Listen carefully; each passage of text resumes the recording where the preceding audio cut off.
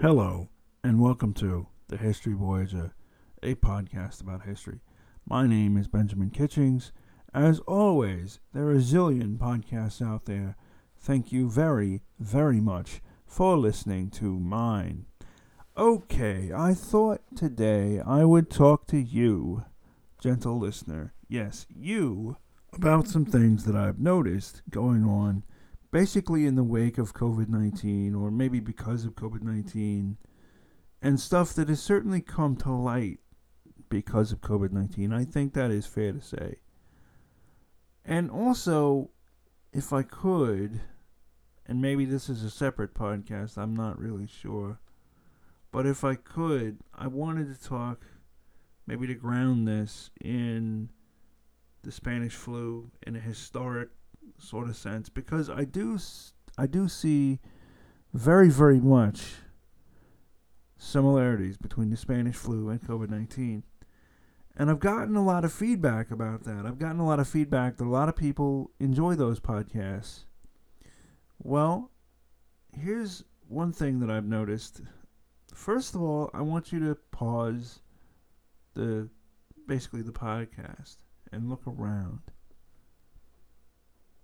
Okay. Are you back? Good. What did you see? Well, I would imagine it would depend on where you are. Ideally, I would hope that you're somewhere safe, that you're somewhere cool in the summer and warm in the winter, and that you're dry. I would hope that. But I don't know.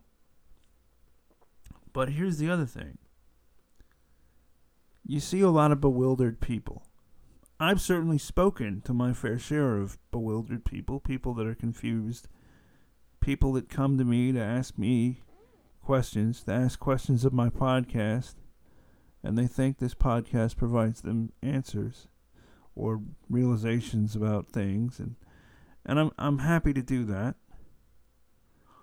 But the thing I've noticed in talking to people is that people seem overwhelmed. It seems as though we have now no illusions, basically, that of what our society is. That yes, our society is a first world country, but it is deeply unequal. And there were some underlying assumptions, I think, that some people might have had, that maybe COVID-19 and the resulting, trouble from that, and also the George Floyd killing and the Breonna Taylor killing and all the protests and all the riots, which I'm sorry, and this is going to sound politically incorrect, but I think there is a difference between a protest and a riot. I'm sorry, I do. But I think, honest to God, that we look now and we see our society, and we're looking at this and we're thinking, as a people, is this something we want to live in? Is this what we want to do? Because here's something that I know from years and years and years of being involved in history research. We are the most self-aware as America has ever been. Certainly, probably in the world, we're some of the most self-aware people. And some of that comes from the fact that we have all this technology now. But I think really a lot of it honestly has to do with the fact that we are, and basically have always had to be, we are a nation of immigrants. And, our laws have kind of forced us to interpolate that lately into illegal, that is, undocumented is another way to say that, but undocumented immigrants, and also, I guess, documented or legal immigrants. And, we can have that debate, and I can have that podcast. But I think really, because we're a nation of immigrants, we're forced to confront basically the actions that the American nation or the American empire, or however you choose to relate America, however you choose to interface with the nation state, that is the United States of America in your mind psychologically, whether you see it as an empire or a democracy within a republic. But you're forced to confront, at least on some everyday, workaday level, you're forced to confront the policy decisions that have been made in your name probably since about 1946. Now, as I've said before, and I'll say again, America, I believe, had a golden age from 1946 to 2001. And actually, I think the golden age ended on September the 10th, 2001. And September 11th sort of ushered in this new, basically, era that we haven't quite named. I think of it not as a dark age, maybe, but a gray age. An age dominated by postmodernism and postmodern thought. And basically this relativist fog where every little thought has to be gone over and focused on. And some of that, I've got to say, is good. And some of it is just, it's not productive and it's not fruitful.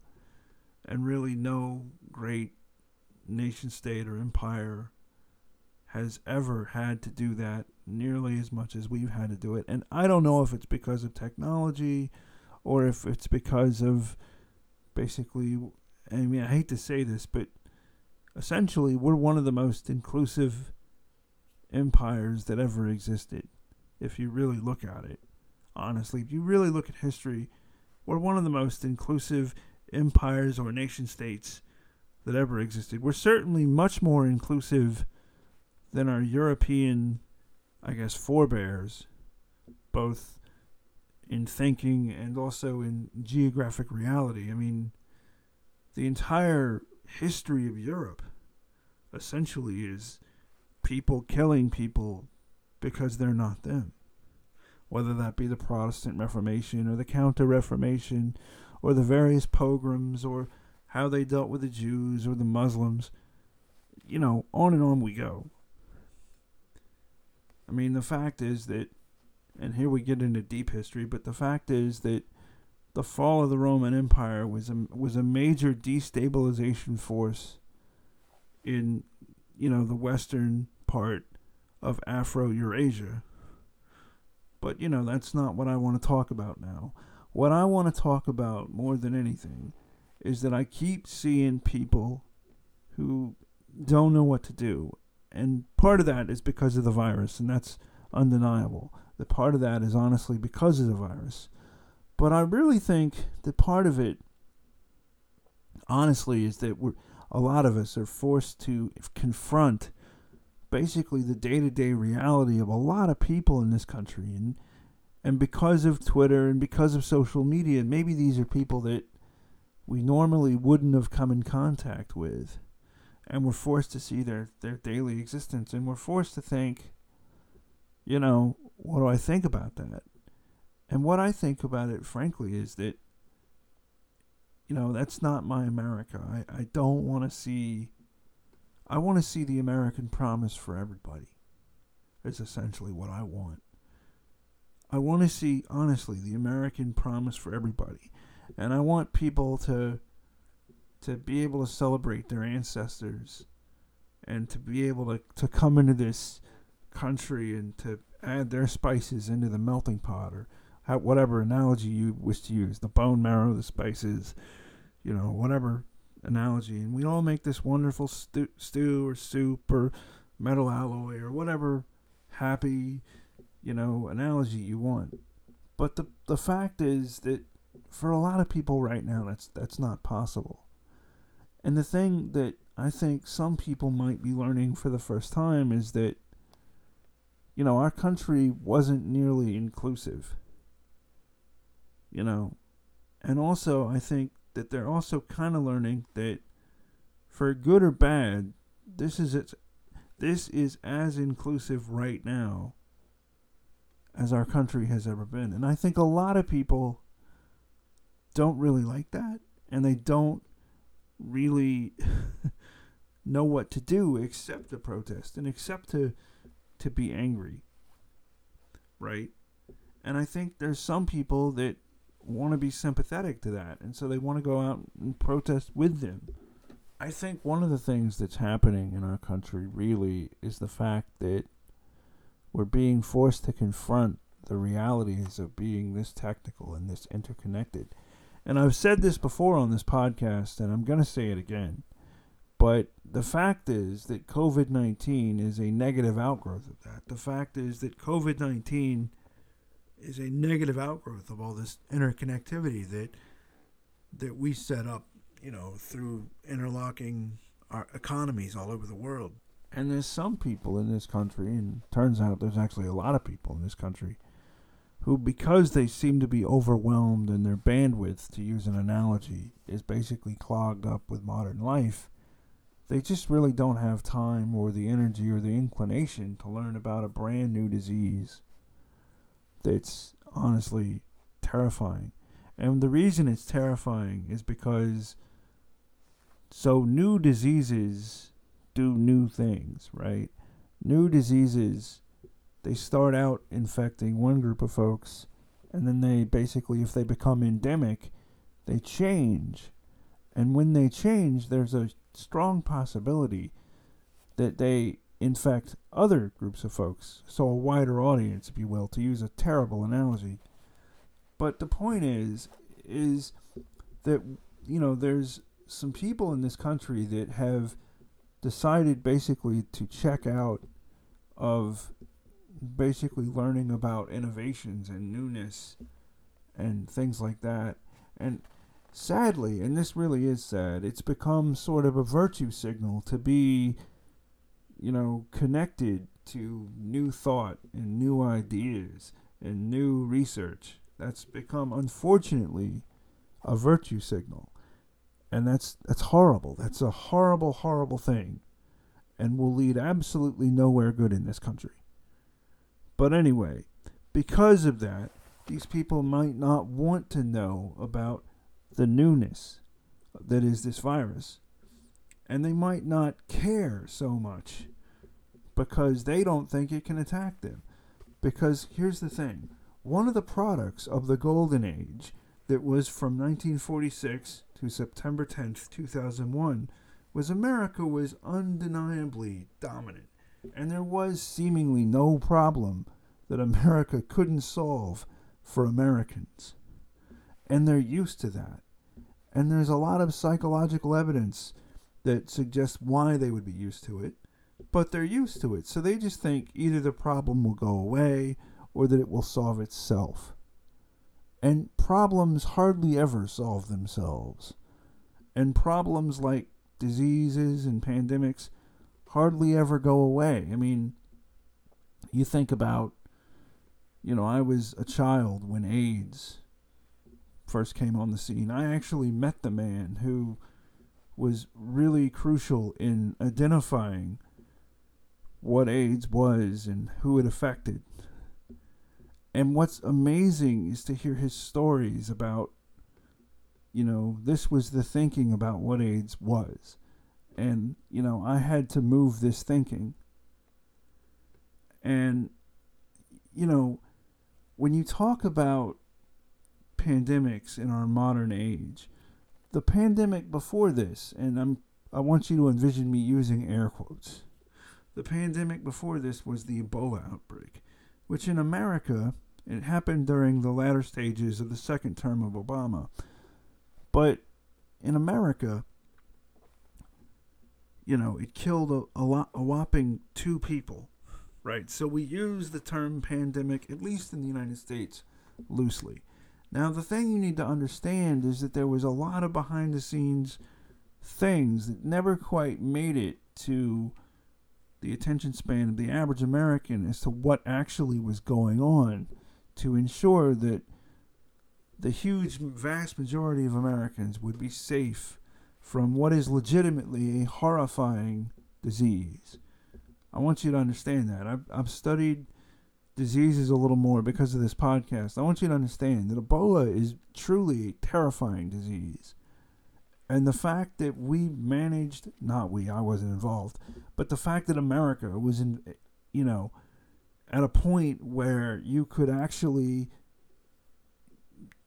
basically have it down to where 2 people could die of this thing instead of literally tens of thousands or hundreds of thousands, or God help you, even more than that, is just a remarkable feat of science and health technology and, frankly, a whole lot of luck. And frankly, that's what I think I'm learning, is how much of life basically is boiled down to luck. And not even on a personal level, but on a state level, on like a nation state level. How much of a nation state's existence is basically boiled down to luck. It's just this phenomenal amount that I'm learning about. And I've learned this for years, and I'm relearning it again because of this podcast. I mean, look, for example, at, I don't know if you've heard it, but I did a whole piece on Serbia. They were a basket case during the run-up to World War I. Honestly, they were just this basket case. And a whole lot of that was just terrible luck that none of those people, not any of those people, deserved. And frankly, you know, I think as a country, as a human race, we need to be a much more understanding of our fellow Homo sapiens.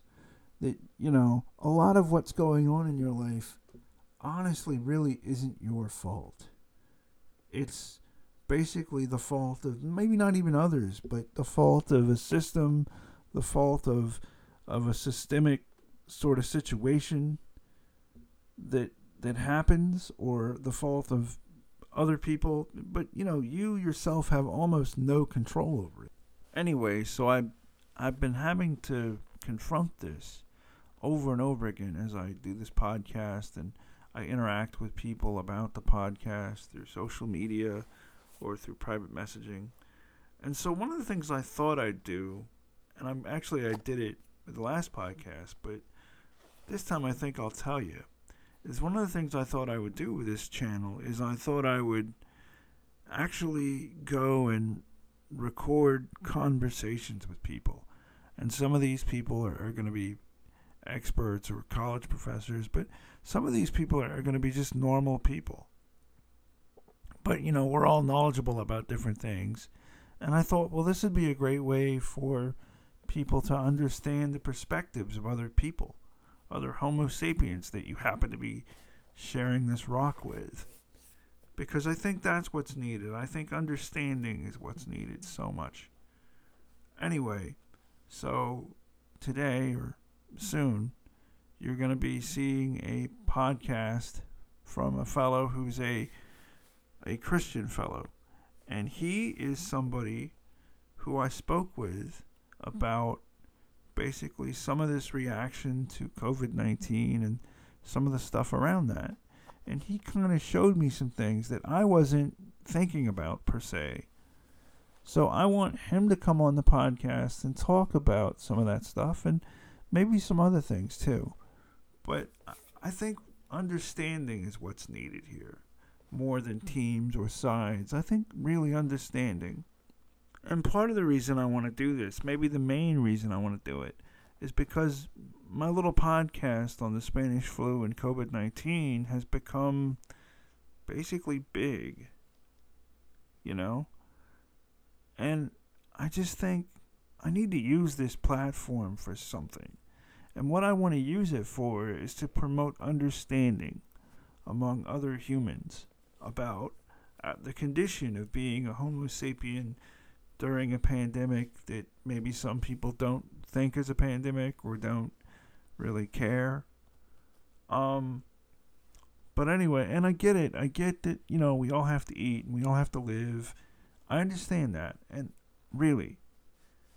But I also think that a lot of people are bewildered and confused, and some people, honestly, you know, they're behaving as though nothing is happening, when it's obvious that things are happening if you just spend a little time researching what's actually going on with COVID-19 it's really kind of, the disease is changing.